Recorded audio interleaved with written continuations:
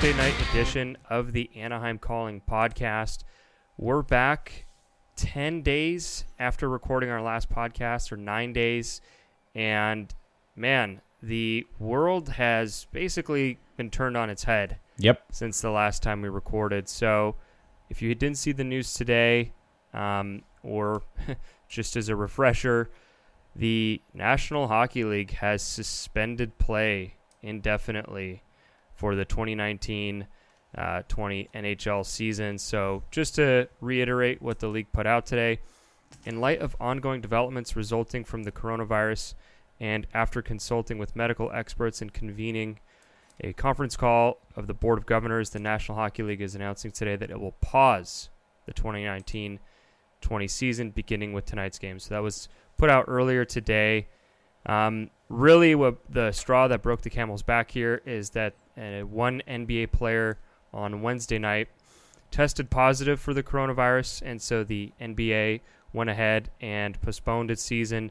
The NHL used the term paused, and so we may still get a resolution to the season in the coming months, but for now, everything is put on hold. So there are some particulars to get into, but Jake, just before we get into that, what was your reaction to this when it broke through?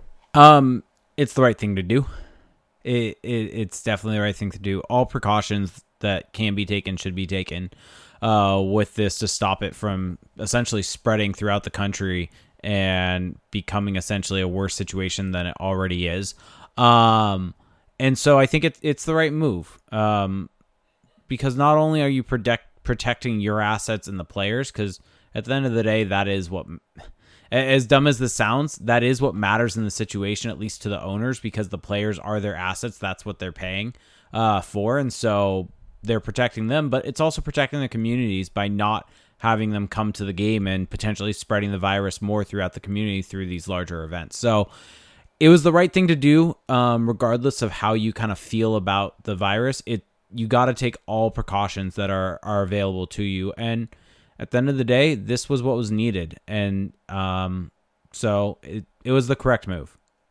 Yes, I had no moment of even, oh man, I'm bummed. I was actually happy to see this news because what we know so far about this virus is that it is highly, highly contagious, and really the best thing you can do, according to many different sources throughout the world, is just stay away, stay apart from each other, social distancing.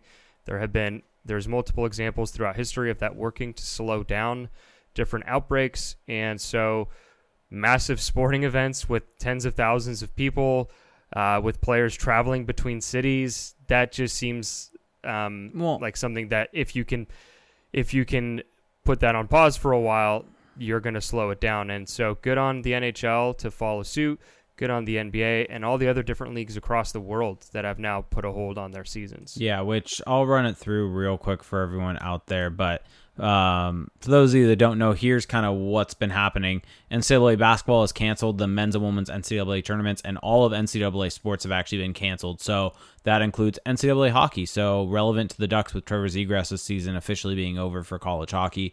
The NBA has suspended their season indefinitely. NHL has suspended indefinitely.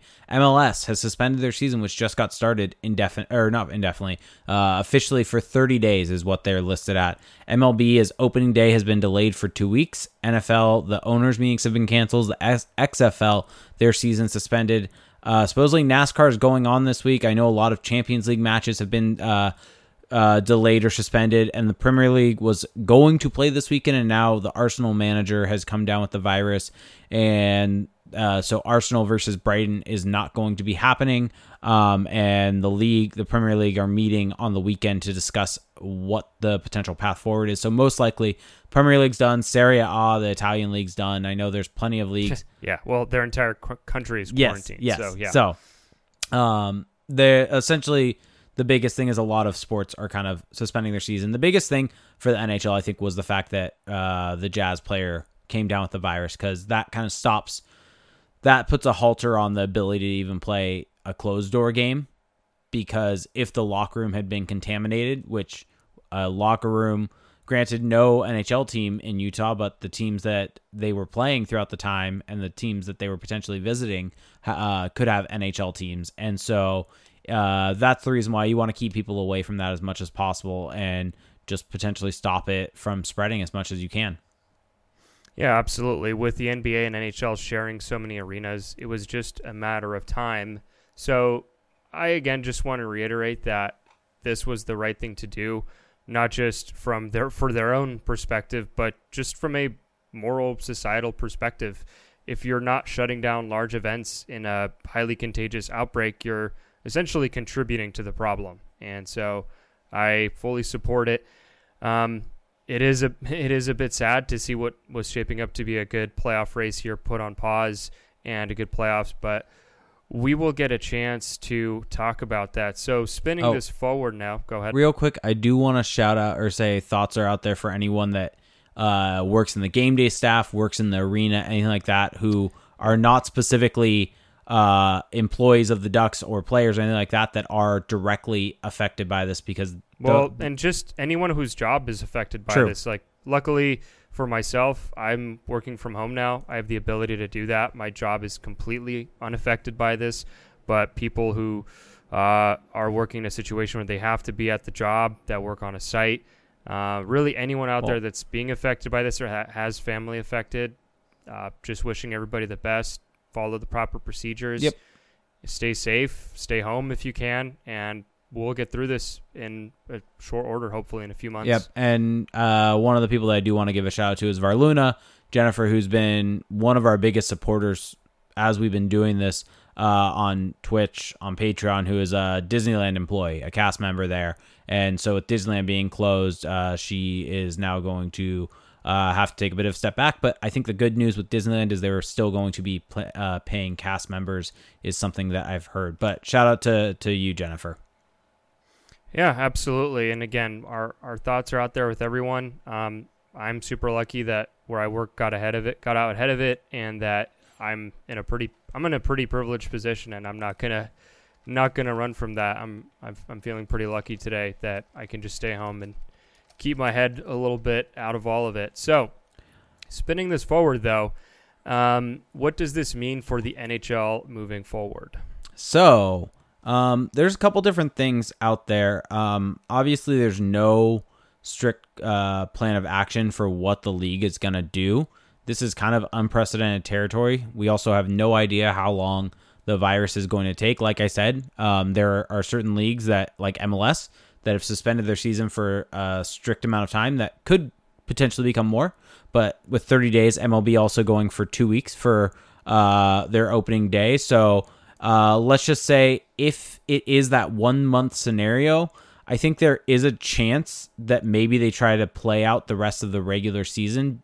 And the reason I say this is hockey is a sport that doesn't have the massive TV deals that a sport like basketball has, where you can rely upon that TV money and not the revenue gate. Hockey is a sport that really relies upon the revenue coming into the arenas to really set up your hockey related revenue. So it's not just the owners getting that money, it's also the players getting that money. So I think if that 1 month period becomes true, potentially you see them try to play out the rest of the regular season in a condensed schedule. And then the playoffs after that, they've asked arenas for availability up until July. So you would think the Stanley Cup playoffs usually end early June, typically. Yeah. Mm-hmm. So if you just tack on a month, that would go till July, which is kind of what they're predicting. Now, there's also the situation where they could just say, screw it, we want the playoffs, which James Myrtle in his most recent article said they could potentially do, or he's hearing they would do. In 1 month, 1 month's time is around the time that the playoffs would begin regardless. So the season is just over and you jump into the playoffs, and the teams that make it are based upon points percentage. So essentially you're not tacking on any more regular season games, but you're still getting the playoff revenue in. There's also the potential of it lasting even longer and going further on, and maybe the season is just canceled as a whole and there is no Stanley Cup awarded. And this would be the first time, I believe, let me double check that date, but it would be the first time since I'm looking for it right now. early in the 1900s. It's been a while. 1919 was the first time it was due to the Spanish flu. The only other time that the cup wasn't awarded was in the 04-05 lockout. So this would only be the second time when a regular season was played that the cup was not awarded. So I'll be really curious. I think the biggest impact of this, yes, people want to watch hockey. Yes, it can be a distraction for everyone out there in this tough time. But I think the biggest impact that you'll see from this situation is kind of what I talked about with the money and the fact that hockey-related revenue is a big issue. And we've seen a full season lockout because of it. We've seen a half-season lockout because of a CBA negotiation with the players wanting to get more of that hockey-related revenue. So I think my personal opinion on this is I think they're going to try everything they can to try to play the rest of those regular season games and fit in the playoffs also and do it in a condensed schedule. That's my personal opinion on this and could be completely wrong. And one of the things that makes me kind of question that opinion of myself is there is something that Pierre LeBrun brought up in the CBA. And so for those of you out there that don't know, the hockey-related revenue that I'm bringing up kind of affects the salary cap for the next year and how high or how low it will go. And so that they were actually projecting a pretty nice raise in the salary cap for next year. And if you're losing all the playoff revenue, that's going to cause a big drop in that. But there is actually something in the CBA that allows for the NHL and Players Association to basically throw out the hockey-related revenue and agree to an artificial cap figure in the case of an emergency like this. So that may give credence to the idea that they may just cancel the season and start the playoffs right away, or just cancel all of it together.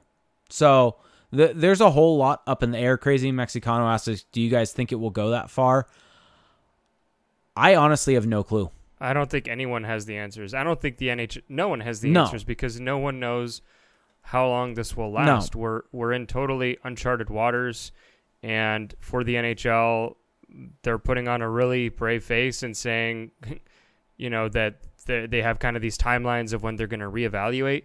But realistically, this is going to get exponentially worse by the week. Yeah. And so, my own thought on this, my own opinion, and we'll get yours, Jake, here in a second, is that I think that they're going to play later into the summer and they're going to go straight into the playoffs. There's not going to be time to do a regular season. And to be quite honest, as someone who's not a fan of those wild card hunting teams, I don't really care to see it. I know that would be absolutely disappointing for those fans. Maybe they can work out some kind of wild card game, some kind of play-in little mini tournament where instead of doing a 10-game regular season, you just do a little play-in for those, because really this is about 4 to 6 teams, and everyone else is fairly set in stone, and then you go right into the playoffs. But that's all the projections for this virus have it getting far worse, and so I don't see how in 30 days we're just going to be able to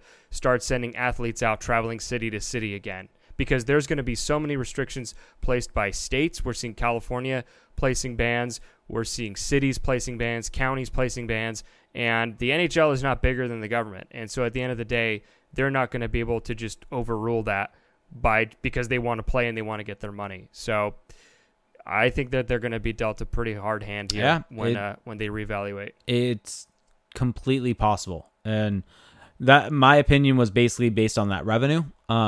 But you're right. There's a whole lot at play here that we just really don't have a whole lot of insight to. I do want to bring this up. I have an interesting thought on this that I'm curious for your take on this. Trying to bring it back to hockey and kind of lighten up the situation a little bit. So let's say the scenario plays out where a month or two goes by. Let's just go with a month. And they say, all right, the playoffs are starting now. It's just the teams points percentage wise that make the playoffs. Yeah. I'm starting to think that it may be beneficial.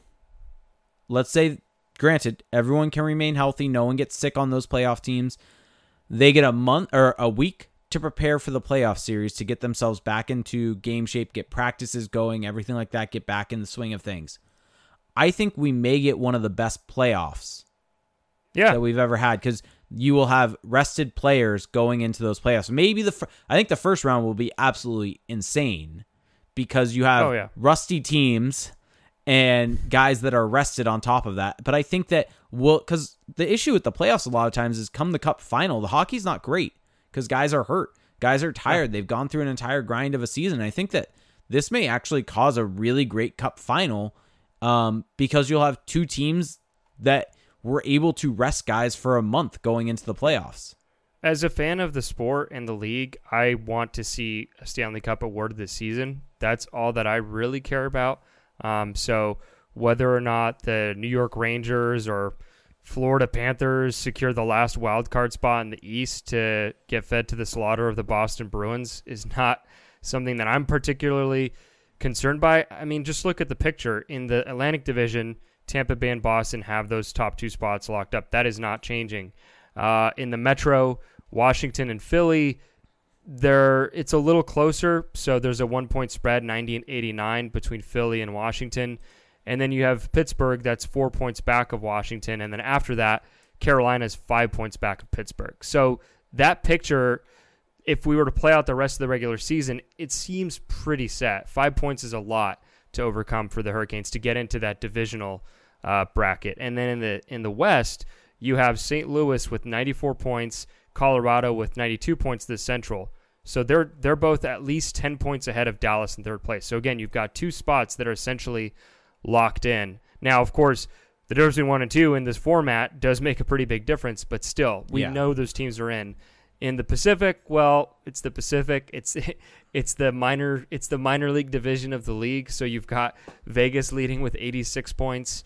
But then after that, I mean, you've got Edmonton and Calgary with 83 and 79, and the closest Pacific team after that is Vancouver with 78. So really only one other team from the Pacific could jump in there. By points percentage, here's the playoffs.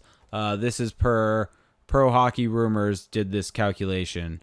So in the Atlantic Division, you'd have Boston, Tampa, Toronto. In the Metro, you'd have Washington, Philly, Pittsburgh. The wild cards would be wild card 1, Carolina. Wild card 2 would be the Islanders. So you would get Carolina, Washington in the first round, New York Islanders versus Boston, Tampa, Toronto, Philly, Pittsburgh. And then in the Central, you'd get St. Louis, Colorado, Dallas. In the Pacific, Vegas, Edmonton, Vancouver. And then the first wild card is Nashville. Second wild card is Calgary. So only two. So one team in each conference is getting swapped out, basically. Yeah. So you have Columbus in the East, and you've got Winnipeg in the West. It's very, very tight in the West, and that may be the only gripe that teams might have is. They're going to be angry. They're going to not because for those teams especially. So a Vancouver or a Columbus making the playoffs is hugely important. So here's the points percentages for anyone out there. So Nashville's at 565, Vancouver's at 565, Calgary is at 564, Winnipeg's at 563. God, just all these mediocre teams. They're so mediocre. But they're so mediocre, but they are part of the league, and they got to get a fair shake. To me, points percentage is good because it cuts through the games played issue. Maybe what they do is they look at doing. I mean, the real way that I would love a wild card game. You do a wild card playing game, a 1-game playoff between the 4 teams in the wild card situation. Yeah. So it gets have a bracket between Winnipeg, Nashville, Vancouver, Minnesota. Well, and it gets let me see, it gets Florida and Columbus in also. And that would be fun as hell to watch. Yeah. So maybe I would absolutely watch a wild card little mini tournament. Yeah, it would be so much fun. Would you rather that or play out the rest of the regular season in a compressed schedule? Yeah. Well, the other thing is, if they did do this, then the tank off is set. The odds are set. The Ducks would end with the fifth best odds. So based upon points percentage, they had 67 points, and so their points percentage was 944. LA 914. The real interesting thing, Ottawa will have potentially 2 top 3 picks. Yeah. Well, we've known that for a while. We didn't know that they would have 2 top 3 picks. Well, we still don't know that. We know that they have good odds for it. They have the best odds to get number 1 overall. Yeah. So, Ottawa, Ottawa had a good season organizationally. Yeah, very much so. So, okay, we're going to jump into our first break here. On the other side of that, we're actually going to talk about the Ducks. So we will be right back.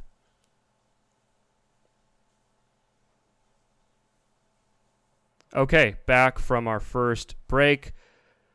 Whew, that was a lot. Yeah. This is the craziest times that I've been through. These are the craziest times I've been through as a hockey fan. This is something you'll tell your grandkids about. This defies the lockout, because the lockout is just rich people arguing over the pie.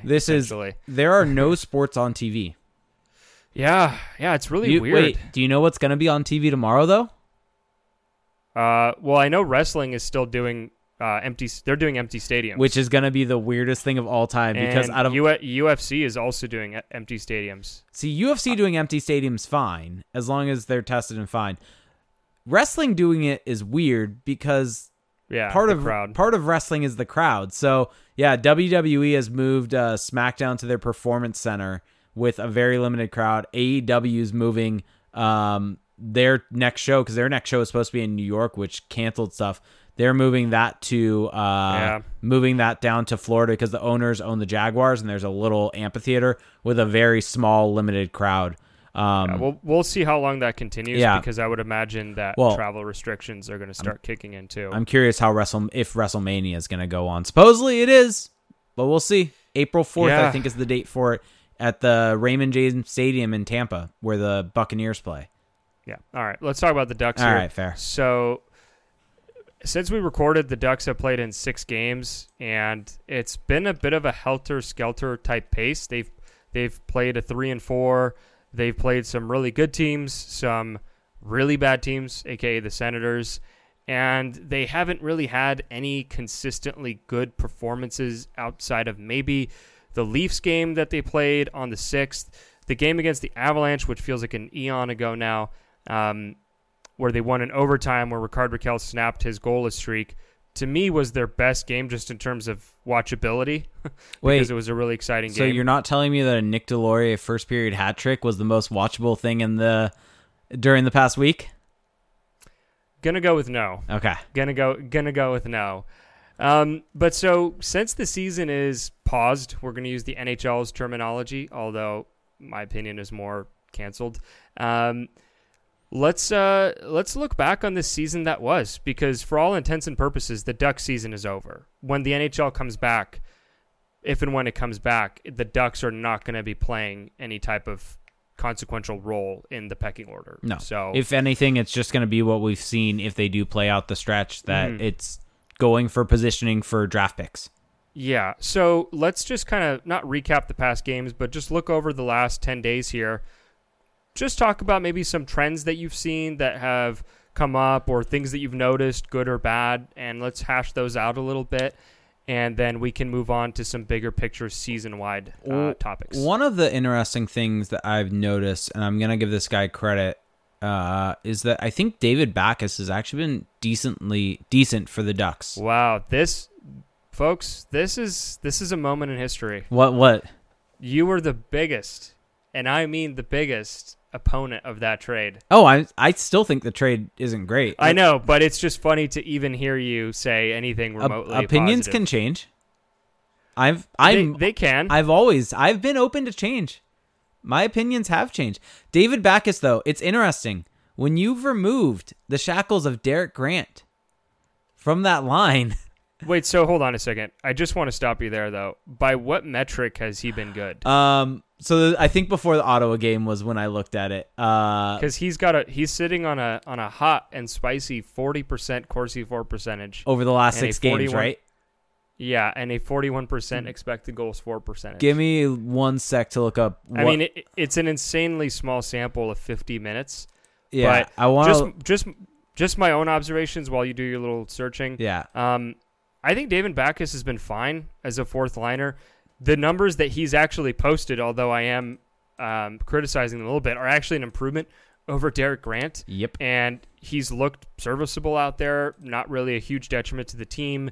He is extremely physical. He's constantly looking to hit guys, which I think is something that the Ducks valued. He has gotten a goal now as a Duck. So overall, I think that what we're learning is that the Ducks probably see him as their fourth line center for next season. I think that All right.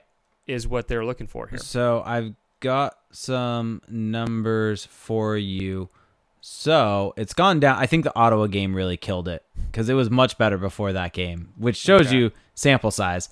Derek Grant. So Deloria, Rowney, Grant as a line had a 43% Corsi for percentage, 47% goals for percentage, 41% expected goals for percentage. Yeah, so for those who don't know what that means, basically when they were out there, the Ducks were getting massively outshot attempted, getting the worst of the scoring chances. And so not good. And also the worst of the goals. And just simply goals for percentage, they were also getting outscored. At 5-on-5. Essentially, when you think about what you want from a fourth line, you just don't want to get beat on the scoreboard when they're out there, and they were not meeting any of those criteria. So with David Backes, Nick, that line of Backes, Deloria, Rowney, 45% Corsi for percentage, so slight improvement, small sample. That's a considerable 52 spike, minutes versus 282 though. Goals for percentage, 66%. Yeah. Expected goals for percentage though, 53%. There you go. Bob Murray, genius level. Yeah. Genius level 4D chess. Having said that, David Backes is not worth the $4 million that they're paying him now. No. They should have potentially, I'm still going to go take that for a long time, is that they should have gotten more back for taking on that contract. But regardless, looking at the pure impact of the player on the ice for the Ducks, removing the contract, it's been solid and it's been an improvement on what Derek Grant did for them. Now, you could make the argument that's exactly the opposite of what the Ducks could use right now. But regardless, it's been solid, and I think that that's the... And I'm not even really sure I agree with that anymore. Okay. That, that they should have... That this is a bad use of a roster spot, just because who are they going to put at fourth line center that's Lundestrom. not a veteran? Oh, yeah, fair. But is that, is 10 minutes a night of... I mean, I know that this is a kind of tired argument, but I think Lundestrom probably benefits more for what he needs specifically as a guy who needs more responsibility to play in San Diego. I'd agree with that. Yeah. We'll see if he's on the Ducks because of their conundrum anyway. I think a few years. I think David Backes may be the reason. Well, he before this was probably the reason why, but I don't think the Ducks bring back Derek Grant as much as there was that hot stove. There's also that from the weekend that we should get into at some point. Some of the quotes from there, but there was that Bob Murray would like to bring back Derek Grant if he can. I don't know if you should or if there's space. I think that's just lip service. It's possible. Personally. It's possible. Yeah. Because, of course, he may actually believe that and think that, but that doesn't mean he's actually going to do it. Yep. Or even try to. By the way, Bionic Chris said that the Backes take was one of my takes. It was a Jake take. Yeah. Well, so I guess because this is the circumstances are so extenuating here, we're kind of going a little off script from that. Yeah. So we'll be back to that structure when the podcasts get a little more normal. But who knows when that is? This is I mean, knock on wood that it'll be sooner rather than later. I mean, to me, this is something that I've talked about a bunch of times, but the trend that is still holding even after these games where the Ducks have been outplayed is that Christian Djoos is just good. Yeah. Djoos is good. So before I get into the stats, just watching him play, he's clearly a competent puck-moving defenseman, which for those who have listened to our podcast over the last 2 years, when we're talking about a Ducks third pairing, competent is not a word that we've used very often to describe any player that's been on the third pairing. So just to have a competent player in any respect, let alone puck-moving, which is extremely important, is a huge, huge upgrade for the Ducks. So Christian Djoos has shown that he's very good at moving the puck, really good vision. Not the fastest skater, but he is mobile. And then in the offensive zone, he's actually shown some playmaking ability. He's already gotten his first goal as a Duck. He's gotten some nice assists. And then looking at the stats, just the underlying stuff, when he's out there on the ice, the Ducks control 55% of the expected goals percentage. So that is pretty impressive that on a team that is getting kicked in on a lot of nights because they're so undermanned, that the Ducks are managing to even be that positive with him out there. Of course, that's not all him, but I think that it's not surprising to me that they're doing well with a guy who can move the puck and like that. It's interesting. The person who's played the most minutes with, Yanni Hakanpää. Yeah, so, and Yanni Hakanpää, who we should also mention in the makeup game last night against St. Louis, got his first goal in the NHL, not just on against the Ducks. The team. I believe he was drafted by the Blues. If not, he... Yes, he was drafted by the Blues. So, I mean, the Hakanpää thing, I'm a bit more wait and see. Yeah. He has been decent, though, in recent games. And so you kind of just mash that all together. And I know that you weren't the highest on Bob Murray's trade deadline, and I think that there's definitely good reasons for that. But in terms of what he actually did, I think you can already pretty clearly see that the Ducks are just a little better on the margins. Yeah, right. Those little areas that were kind of holding them back. Yeah. So fourth line, third pairing, those kind of things are better. I'd make the argument that I think at the time I said, like, yeah, he moved pieces and did a little bit of shuffling, a little bit of tinkering. Those are the types of things that you do when you're contending and not when you're in a rebuild, though. I think that was my biggest issue with these types of deals. The Juice the Juice trade has been much better than I expected. Fully will admit that.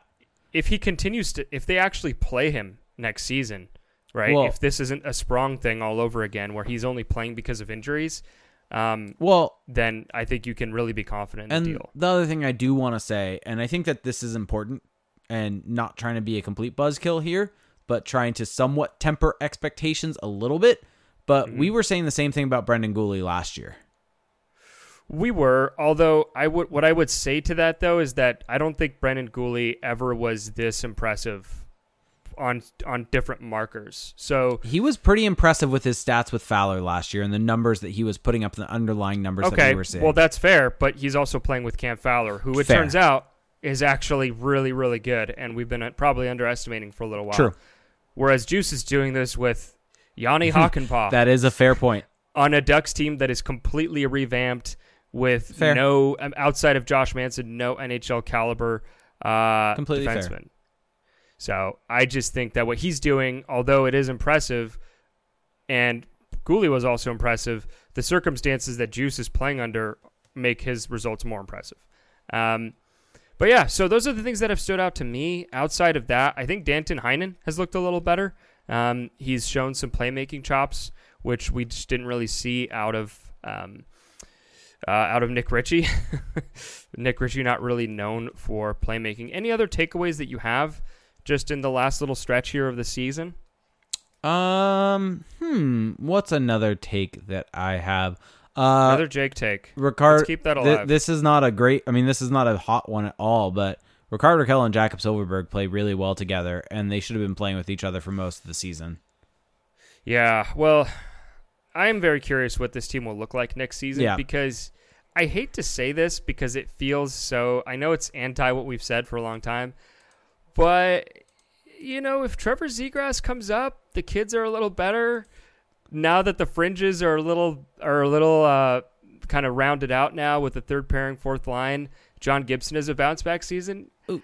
Are the Ducks better than some of those current teams that are sitting outside of the wild card? I mean, this is the trap we fell into last year. But we definitely did because we talked ourselves into the Ducks being playoff team. I think the big problem for the Ducks moving forward, and we're going to get many more chances to talk about this, but it's that they're without a true first line center. Because Getzlaf just isn't that anymore. They're really relying upon Trevor Zegras to step in and take that spot. Well, if Zegras can come in, and I love how we're just doing a 2020, 2021 preview, Olsen, but if Zegras can come in and be half of what we hope he'll be, and then you have Sam Steele taking a step forward, who probably should in the age range that he's in, maybe Lundestrom comes up. You still have Adam Henrique, who's in there, who knows where he fits by the time next season rolls around. But is he trade bait come summer? I mean, look at the season. We've talked about this a bit about the season that he's had. The issue with Henrique is that you have Isaac Lundestrom there. So if Zegras comes up, your centers are Getzlaf, Steele, Zegras, Henrique, Backes. So you're already at 5 centers. And then you've got Lundestrom, who at some point is going to have to play in the NHL. So yeah, someone is going to be left out of that shuffle. it only makes sense. Okay, but let's save that for another day. We've got plenty to talk about here. So we're kind of coming up here in the second break. I do want to ask you. We got this is something we can talk about for the next couple minutes or so. Go Ducks 10 asked, Sherwood has not been very, or not asked, but just said Sherwood has not been very impactful lately. So what are your thoughts? Jake is all over this. Why don't you just go for it? Why don't you just go for it? No, I want your thoughts. Hit me with it. I don't know. I think that the most problematic thing with Sherwood hasn't really been too much of his play on the ice because, it's a small sample. If he's playing poorly, I'm not saying I'm willing to just let that totally go under the radar, but I'm willing to give him more of a shot because he hasn't really gotten one. To me, the weird thing has been the penalty trouble because his penalty rate has gone up. He's taken really bad penalties at really inopportune times. You think back to that Colorado game. Could that just be dumb luck and that will correct itself over time? Maybe. Hopefully, if you're the Ducks. But that is kind of a weird one. I don't know. I don't really have too much to take away from it just because I have seen him be much better and I am willing to give him a bit more of a leash there. That's fair.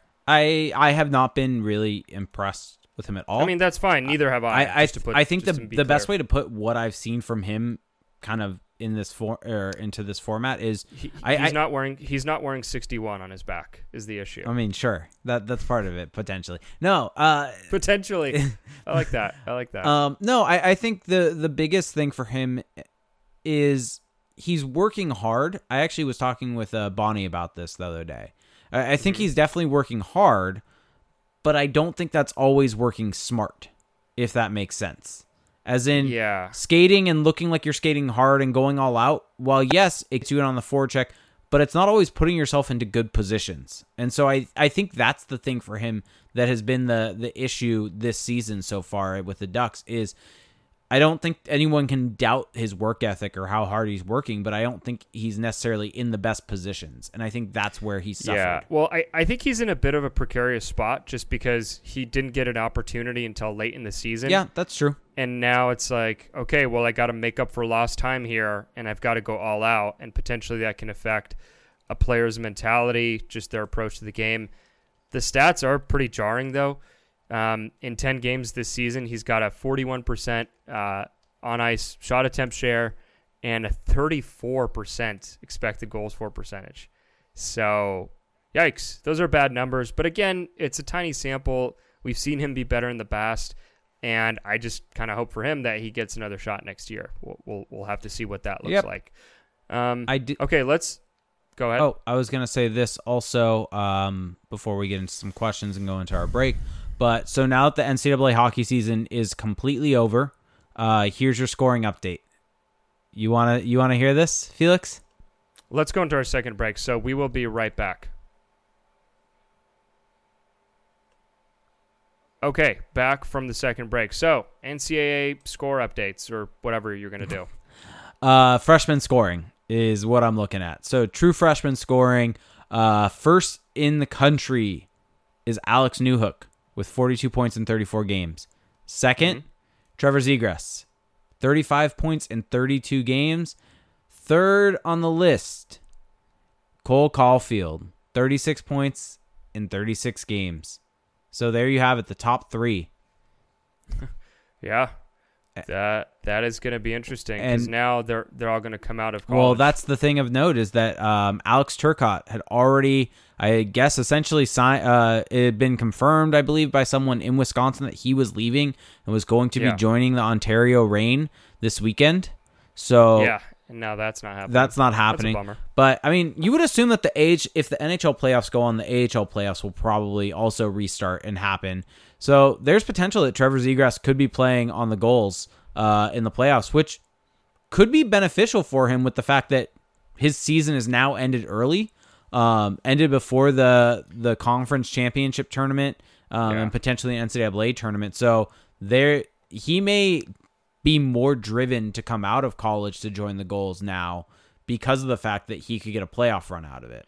Well, and also just, looking at the AHL playoffs, if and when they come back, those are going to be some really fun playoffs because you're going to have that influx of college guys who are going to bolster some of those lineups. And so the Gulls lineup in the playoffs could be really interesting because they're going to stock it up with all their young guys, and you're going to potentially add Zegras into the mix. So that could be a playoff run for the ages. Of course, they're holding down a position now, but I don't think it's not a guarantee they're in. Yeah. I haven't actually checked. But I believe they have a pretty solid spot. Also, Troy Terry, by the way, with the goals, 4 points last night's game. There you go. Troy Terry. Lewis. Also, I just want to point out that Alex Newhook was drafted 16th overall by the Avalanche last summer. Yeah, and he's the highest scoring freshman. I am curious. What is it with the Avalanche? I am curious if part of it is teammates and the team that he's. Oh God. No, but all that right. is a relevant point in all of this. In the fact that you look at the team, and Boston College is kind of a juggernaut this year, and BU is kind of a middle of the pack team. Yeah. So Zegras is just. I mean, I'm not saying he's better than Zegras. I'm not. Just putting that out there. Just adding that could be potentially part of it. I raised your alarm bells a little bit. A little bit. So before we get into questions, though, I did want to take a look back at the season because go for it. The season is essentially over for the Ducks, or it is over. Let's just do two little superlatives here. So, what was the most surprising thing to you from the Anaheim Ducks this year, from this season? Let's go with a good surprising and a bad surprising. Well, so we're going to do the surprise meaning good, and then we'll do the biggest disappointment. Okay. Yeah. Surprise being good is how good of a season Cam Fowler had. I think Fowler is the biggest surprise. He's always been great for the Ducks, but you look at what he did with and how he elevated his teammates and his line mates. It's pretty impressive what he was able to do this year. And I think that, in my personal opinion, he is the Duck that had the best season this year. Yeah, I think that's fair. I was going to pick Cam Fowler as well, but I will take a different tact. So to me, the thing that was the biggest surprise from a positive perspective, Troy Terry didn't have at all this season, I think, that anyone would have hoped, just from a pure scoring perspective. But he turned into a pretty decent player at 5-on-5, and maybe this is indicating that eventually maybe his role is going to be more of a two-way guy who can chip in offensively, maybe be a power play specialist. But regardless, I do think that we saw signs of progress from Troy Terry that we hadn't really seen before, and so I would have him up there as my positive surprise of the season. Hey, I'll take it. I beat you to it. I'll take it. I'll take it. I mean, you didn't beat me to it because I went first, so that's true. I just didn't pick it. Do you have another positive surprise? Maybe we should pile those up a little bit. What's another positive? I mean, to be fair, it hasn't been a great season for the Ducks. It has and Derek not. Grant is now gone, so we don't have that card to play. Let's go with Adam Henrique having a sneaky good year. And I think that's something. 25 goals, 24 goals. 25 goals. Where did his point totals ended up at? He's at 43 points in 71 games. So right on pace for around 50 points is where he would have ended up at the end of the year if you kind of take that. 50 points for Adam Henrique is solid. Like, that's exactly what, like, if you look at his contract, that is exactly the type of point production that you need to get proper value from that. And so that's good for the Ducks on multiple fronts. It's good that they're getting good value out of a player. It's also good because it also could set them up to trade him by for someone looking at him and not being scared away from that contract because he's putting up the points necessary for that cap hit. Now, granted, he is 30, but still. Yeah, I mean, he could definitely help a contender. Yes. It's just most contenders probably don't have the room to bring in a guy like that in terms of cap space. So another positive surprise for me, I think just the fact that some of Hampus Lindholm's numbers were still relatively solid despite the really weird season that he had that got ended prematurely with his injury. I do think that he still is part of the solution for the Ducks long term. He had to deal with a partner in Josh Manson who kind of just fell off a cliff almost, it seemed at times. He did, I think, rally a little bit towards the end, but the fact that Hampus Lindholm still managed to be above break-even in shot attempts, despite some of that, is a testament that he is still a very solid and very capable first-pairing defenseman. And, we'll see if that ends up holding true after this injury, depending what the Ducks' blue line looks like next year. But I do think that he was still a constant for that team that really didn't get talked about. He's got the kind of game that just doesn't really flash, but he is still, again, part of the solution for the Ducks moving forward. Yep. All right. Okay. Disappointment time? Oh, well, okay. Why don't you go first? Take this one. All right. Should I take which one do I want to take? There's different ways to go here. There are. I'm going to go with one that I think is obvious, and I don't think he's the problem with the team, but I think if you were to look at why the results are bad and compare, some people would wonder why the results are this bad this year when you compare it to last year. I think it's the fact that John Gibson, if the expectation for him was to have a Vezina-type season, it is a disappointment how he performed this year. Yeah, which is kind of unfair to him in a way because... Look at the team in front of him. And also just, you shouldn't expect a guy. Yep. That shouldn't be where but to John Gibson's credit, he has been so insanely good the last 3 years that you almost can't help but expect that. Yeah. He's been statistically the best goaltender in the NHL for the last few years now. Yeah. And so, yeah, I'm right there with you. I mean, that's not the one I was going to pick just because I figured you might take it. But, yeah, I think a lot of how this season has gone for the Ducks can be traced back to, in terms of results, in terms of the standings. Yes. Can be traced back to the fact that John Gibson hasn't been the magic eraser to just erase all problems and to erase all of their defensive miscues, all of their growing pains. That's what he could have been for this team this year. He wasn't that, and ultimately I don't hold that against him. Agreed. And I do think that you should, if you're you should still be holding on to your John Gibson stock. I don't think it's time to just think, okay, the injuries, the workload have caught up to John Gibson, and now we're going to see this precipitous decline.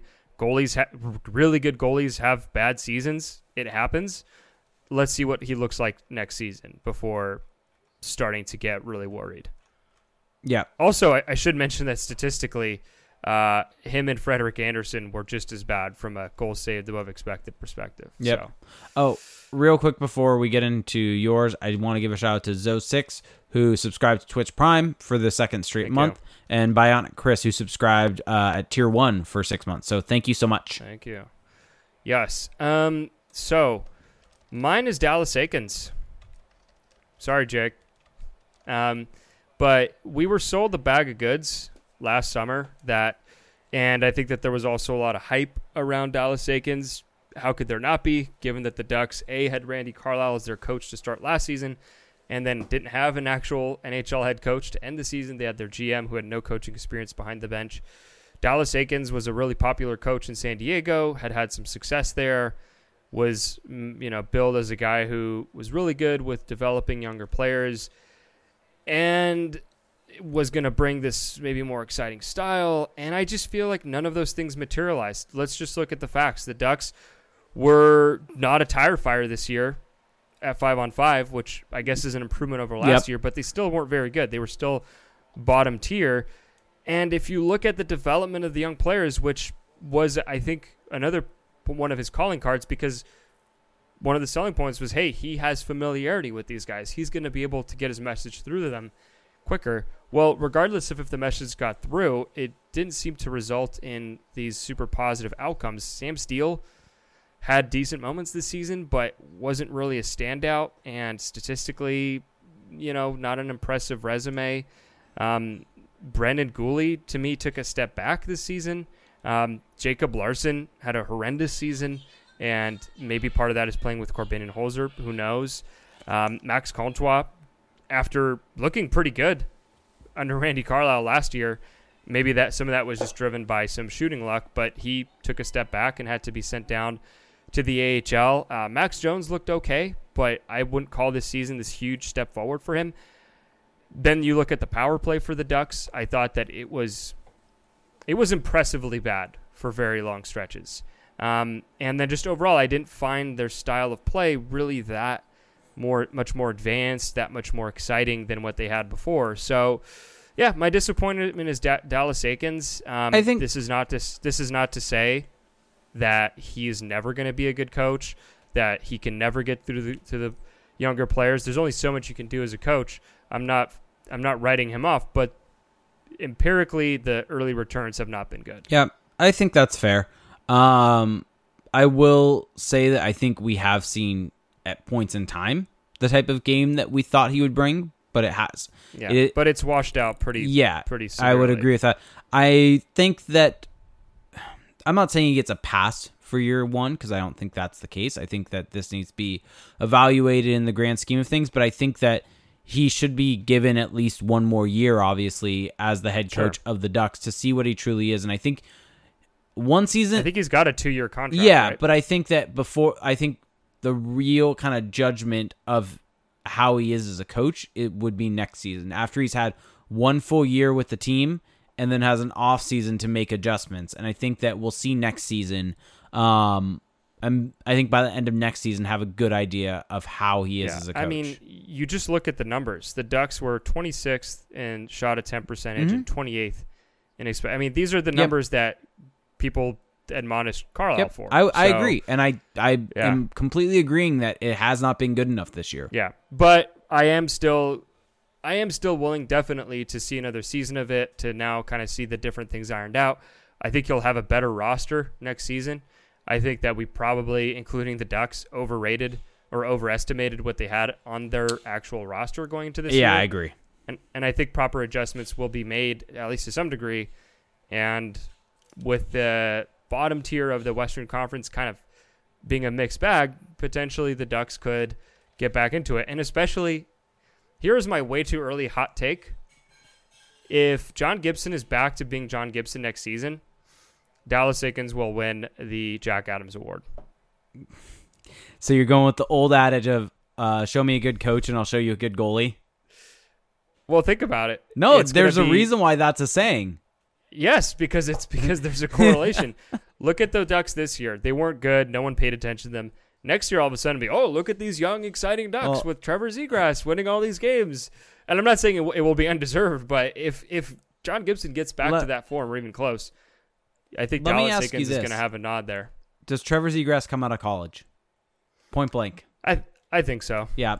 I think at this point all the writing's there. I think if the Goals play in the playoffs, I think he signs and plays with them for their playoff run, because I mean, why not? He's not going to get an NCAA tournament. He's not going to get an ECAC. The only thing is maybe he views missing out on those tournaments as a reason to go back to get one good run with Boston University in. I feel like today's generation is a little different.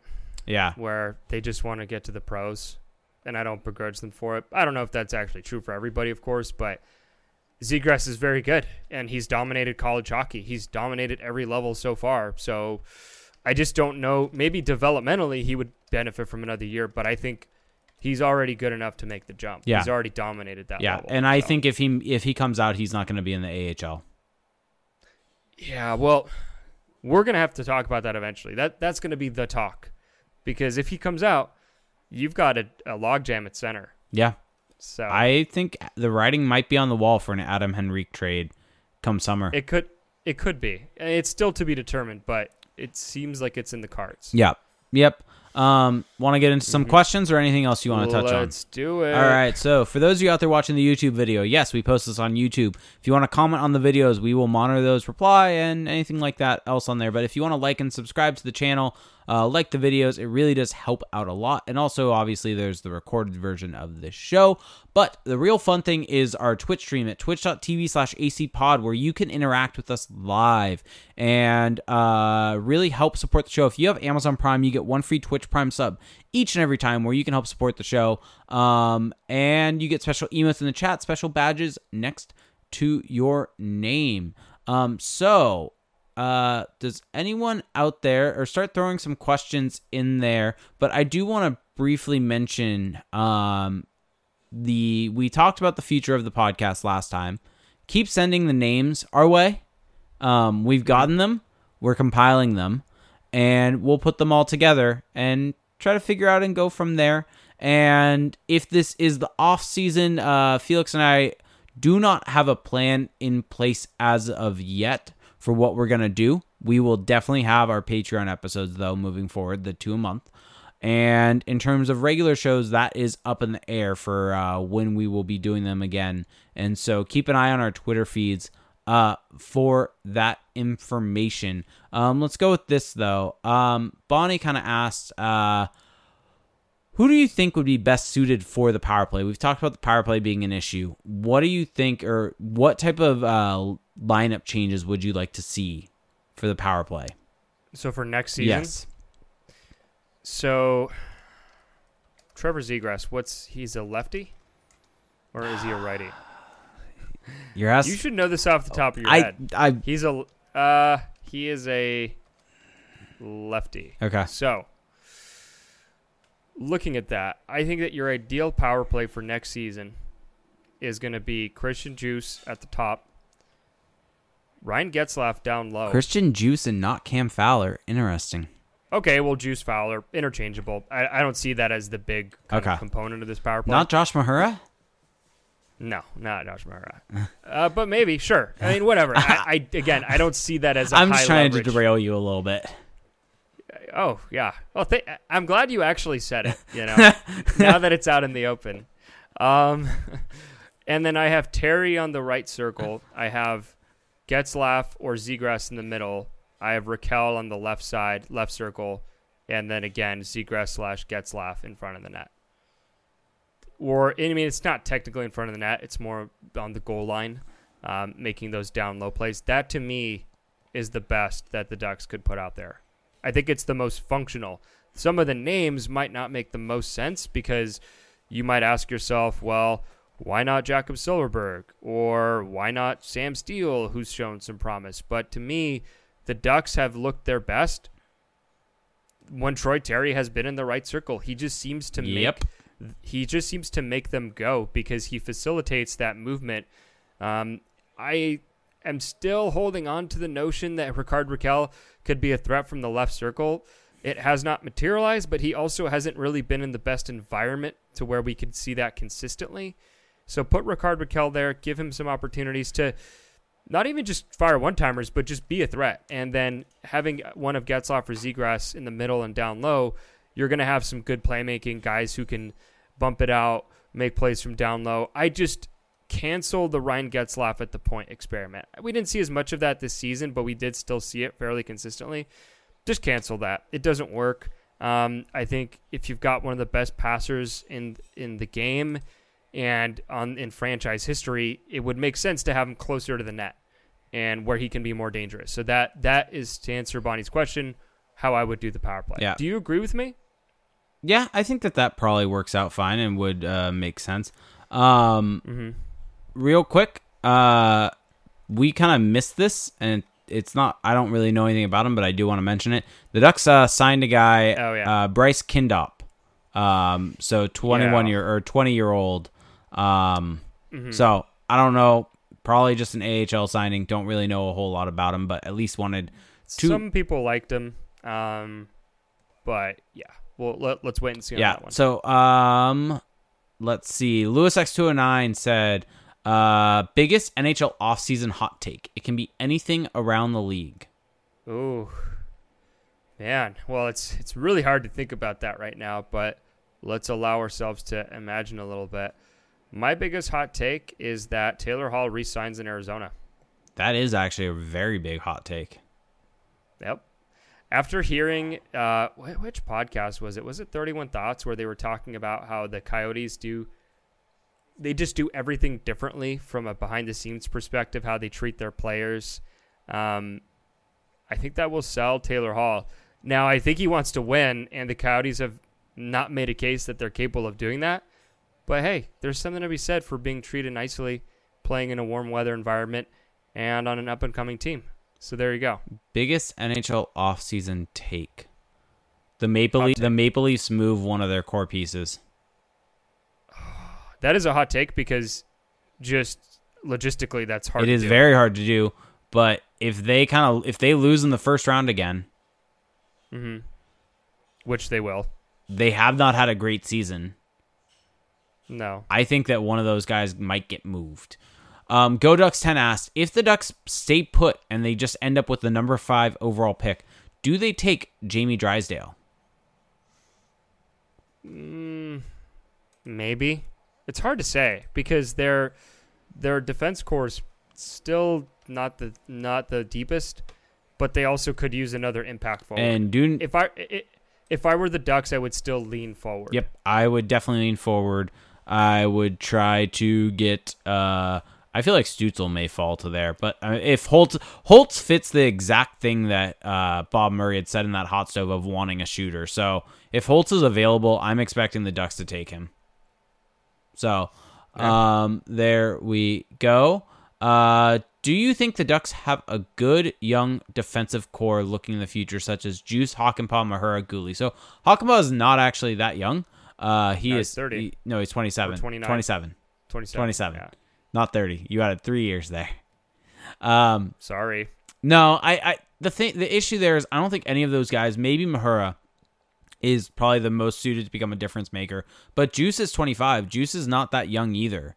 And so I think that's something to remember there. Yeah, the Ducks' young defense core is still not the best. Yeah. Really, the only guy that I would consider remotely a blue chip is Josh Mahura. Brendan Guhle, I don't know anymore. I do want to give a shout out to a player that has been impressive throughout this year in college with the number he's put up in Henry Thrun. 4th round pick, I believe, last year of the Ducks, and been impressive, but not exactly a difference maker, though.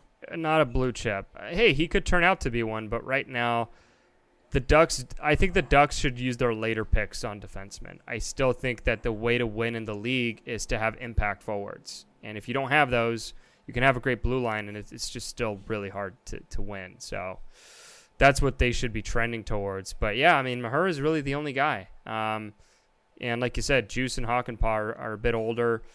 Brendan Guhle, I'm selling that stock. That's my hot take today. Selling the Guhle stock. I'm out. I mean, I'm out I'm pretty sure you had that take last time also. No, but now I'm fully out. Now I'm just... And back then, I had a foot out the door. Now I just slammed the door shut. All right. I'm gone. So Anime Holics D94 said, question, if they restart the season and playoffs go into July, how will they go about paying players when the date when players get paid is June 30th? Also, what happens to free agency in that situation? So I believe players actually get paid on July 1st. That's when signing bonuses do get paid. That's kind of, I think, what you're referencing there. Signing bonuses are always paid on July 1. I think due to extenuating circumstances, it will. Yeah, that's going to be restructured. Yeah, that's not an issue. That will be restructured. And also remember, players don't get paid for the playoffs, so that's something to keep a part of this. Is that they don't get paid for that time. So if it is just straight playoffs, then that doesn't matter. For free agency, it will just get moved. I'm pretty sure we saw something similar to that when the 13-14 lockout happened, because once the lockout happens...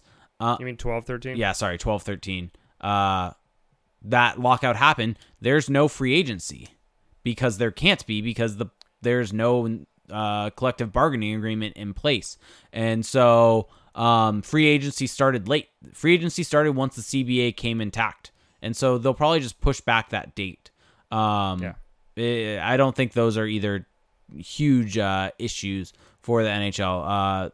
Anime Holics also asked, as a GM of one of the teams that were buyers at the deadline, how would you feel knowing that you might have traded all those assets for nothing if the season is canceled? Ooh, that's interesting. Wait, what? So if the season is canceled and there are no playoffs and you were a buyer at the deadline, how would you feel that you just traded a first-round pick for nothing? I don't think the season's going to get canceled, but I just don't know what you can do.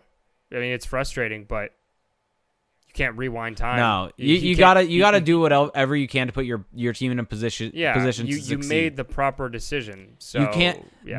This type of situation is potentially once in a lifetime. Hopefully. So like I don't think it's Yeah, you can't beat yourself up over that. No.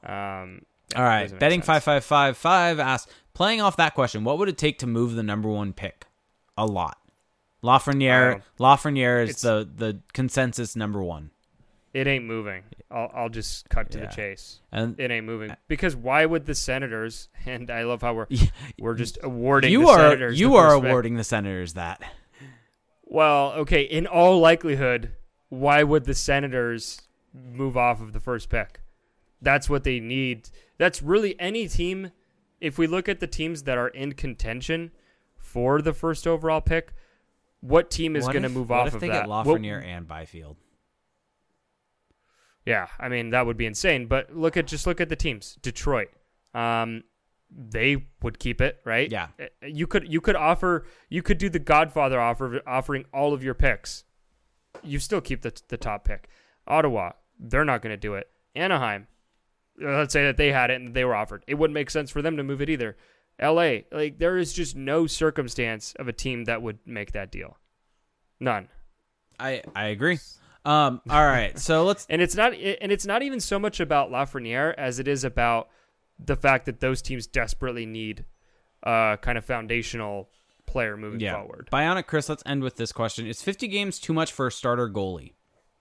I don't think so. I think 60 is the breaking I think point. 50 is becoming the upper limit, though. 50 to 55 is becoming the upper limit. Yeah. 60 is probably too much at this point. Yeah, probably. But I think that 50 is a little low because what is that? That's a 50-30 split. 50-32. 50-32. So I think that's... I just don't know why that would be low. If you have a good backup, why not play your starter 50 games? And then in the postseason, that's fair. Have a rested starter. That's fair. But 50 is definitely not 50 is definitely not too much. No, it's not too much. I think to me, if you can stay between 50 to 55, you're doing it right. If you're at 60 and above, I mean, unless your goalie is just in fantastic shape, which they all are, I just don't see why that would be a smart strategy. Yeah. And again, that's why in today's NHL, I think that the backup goalie position is becoming so important because it's essentially like buying insurance on a house. You've invested in that house, your starting goalie, you've paid him the salary, but now you need some insurance to make sure that that's going to pay off over time and actually gain in value or not depreciate in value. Yep. So, I mean, the Ducks have done a relatively good job of that, even though Carlisle wasn't really much of a proponent of that. I think this year they've been a little better about it. They've always seemed to have that aspect of it covered with a good backup. Mm-hmm. Yep. So I think that's probably going to do it for the night for questions, but thank you everyone that were with us in the Twitch stream. This has been a fun one. Yeah, it's been a fun one. Really weird circumstances. Yeah. We just hope that you enjoyed this podcast and that we can be of some relief to you in these crazy times. Agreed. That's the goal. So people were asking a little bit on Twitter today, are you guys going to keep doing the show? We are going to keep doing the show. I don't know really what we're going to be talking about, but knowing us, we'll find something to talk about. So I think the plan moving forward is probably keeping on the once a week schedule. Yeah, once a week to me is going to be a good pace for us. It's going to give us time to come up with some topics. There's going to be plenty to talk about. I'm sure the news will keep trickling in.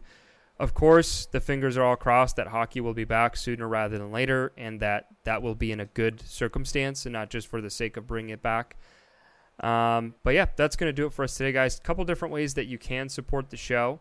You can check us out on our Patreon page. That's patreon.com/acpod. So with that, I don't think we've actually recorded a Patreon episode this month, but the different tiers. So for $1 a month, so this is just a $1 monthly pledge, you get access to our in-game Discord chat, which, to be quite honest, has picked up over these last couple months. Yes, shout out to everyone out there in the Discord chat that have made it a good time. We are the few, but we are the proud. We have some pretty awesome contributors in our Discord chat. It's kind of become its own little community, which is awesome. Everyone in there is always looking to chime in, whether it's for a little humor or just with some really constructive stuff. It's just been awesome. And so thank you to everyone, like Jake was saying. But if you want to be a part of that, if you're a diehard fan and you want to have some feedback with other diehard fans during games, so on weeknights for Pacific Standard Time Ducks games, we have that in-game chat. It's a lot of fun. Now, for $5 a month, you still get access to the chat, but you also get 2 bonus episodes from us each month. So for those, we go more into league-wide topics. We sometimes go more in depth on certain Ducks topics that we don't get a chance to really hone in on the regular show. We sometimes go totally off script and talk about movies, Star Wars, wrestling. So it's just a lot of fun. If you enjoy what we're doing here and you want to see that continue, especially in these times where we are transitioning away from the only platform we've ever known, SB Nation, into what will be our own platform. Really, any support that you guys can give us is going to help us kind of get through that and be better on the other side of it. So that's, again, at patreon.com/acpod. Another way that you can support the show that's totally free to you, but that does have a pretty long-lasting effect. So leaving a rating and a review on Apple Podcasts. Just search Anaheim Calling, leave your review, leave us your thoughts, and that helps us climb up the rankings, helps the show get noticed. And those metrics, they go a long way when we're trying to, whether it's, talk to sponsors or just make sure that the show is out there and is visible. So for the people that have left reviews in the past, we read them on the show, and we just appreciate them. They mean a lot to us. They're the bread and butter of the show. Like Joe already, or like, why did I call you Joe? Well, like Jake already mentioned. I have no idea why I said Joe. Like Jake already mentioned, we are on YouTube. So if you're a YouTube fan, if that's how you enjoy your podcast, well, definitely go check us out there. We're also on Spotify. We are on Stitcher. Check out those platforms. Jake is on Twitter at ReindeerGames91. I definitely recommend following him in these dark times because he's got you covered on the wrestling side of things. If wrestling continues, my Twitter account will probably become primary. You might just have to become a full-on wrestling account. Maybe. Hey. You might. That might have to be your lockout. Will everything become wrestling tweet from you? Or just wrestling tweet replies? I mean, at this point, I couldn't do that if it was every single tweet. I mean, at this point, are you going to have to watch wrestling? Doubtful. I mean, we'll see. Although I don't know what else I'm going to watch. Yeah, maybe you will watch wrestling. Maybe that'll be our new thing. Maybe that'll be our escape from this horrible situation. Here's what I think you should do. We're going to record a Patreon episode this weekend. I think you should sit down and watch either the most recent episode of AEW or watch the most recent pay-per-view of AEW. I can give you my login so you can watch it. Don't worry. Maybe. We'll see. Let us know if you'd like to hear that, to hear Felix's review, and we can go over a couple matches. I feel like it would be hilarious with Felix. The only way I do that is if there is some kind of alcohol involved. You at least have to watch the Orange Cassidy match. Maybe I really don't. Or maybe this. Maybe we figure out a way this weekend for you to come on over to my place. We can sit down and have a beer and watch some of the matches, and then record afterwards. We'll figure something out. We'll do something ridiculous. I do want to make mention of this though, because I know you had said it, but I also kind of want to echo what you said. That stay safe out there. Hopefully, we can provide a little bit of entertainment for you in this kind of very uncertain time and a little bit scary. Yeah, it feels like everything is changing by the hour. Yeah. I think what I'm learning is maybe stay off Twitter for most of the day. Yeah. Yep. It's not really healthy to just read beat by beat what's going on. I do want to say try not to live in fear. Just try to keep on moving. And we love all of you. We're all super supportive and are super appreciative of everything that you all have done for us. Done for this podcast. And even if this somehow might be the last one, this is the Anaheim Calling podcast. The show goes on. The show goes on, and we love all of you. Yep. Wow, Jake, just going for the jugular. A little emotional there. A little sentimental. I like it. Yeah. Well, on that totally selfless note, I'm gonna flip to a totally selfish note. You can follow me on Twitter at Felix_Sicard. I actually have an article out at the fourth period that is kind of dated now, but I tracked. Actually, it's not dated because the season's canceled, so it's at a standstill. I did a breakdown player by player of all the trade deadline acquisitions, looking at how everyone has played. So check that out. And really, that's it. Like, just to once again echo everything that's been said. Do everything you can. Take proper procedures. Hopefully you work somewhere where you can work from home, sanitize, try to avoid large gatherings, and we're gonna get through this. We are gonna absolutely get through this. We're gonna be better for it, and the show, like Jake said, will go on. Yep. So on that note, everyone, have a great rest of your week. Have a great weekend, and we will talk to you at the next show. Love you all. Bye.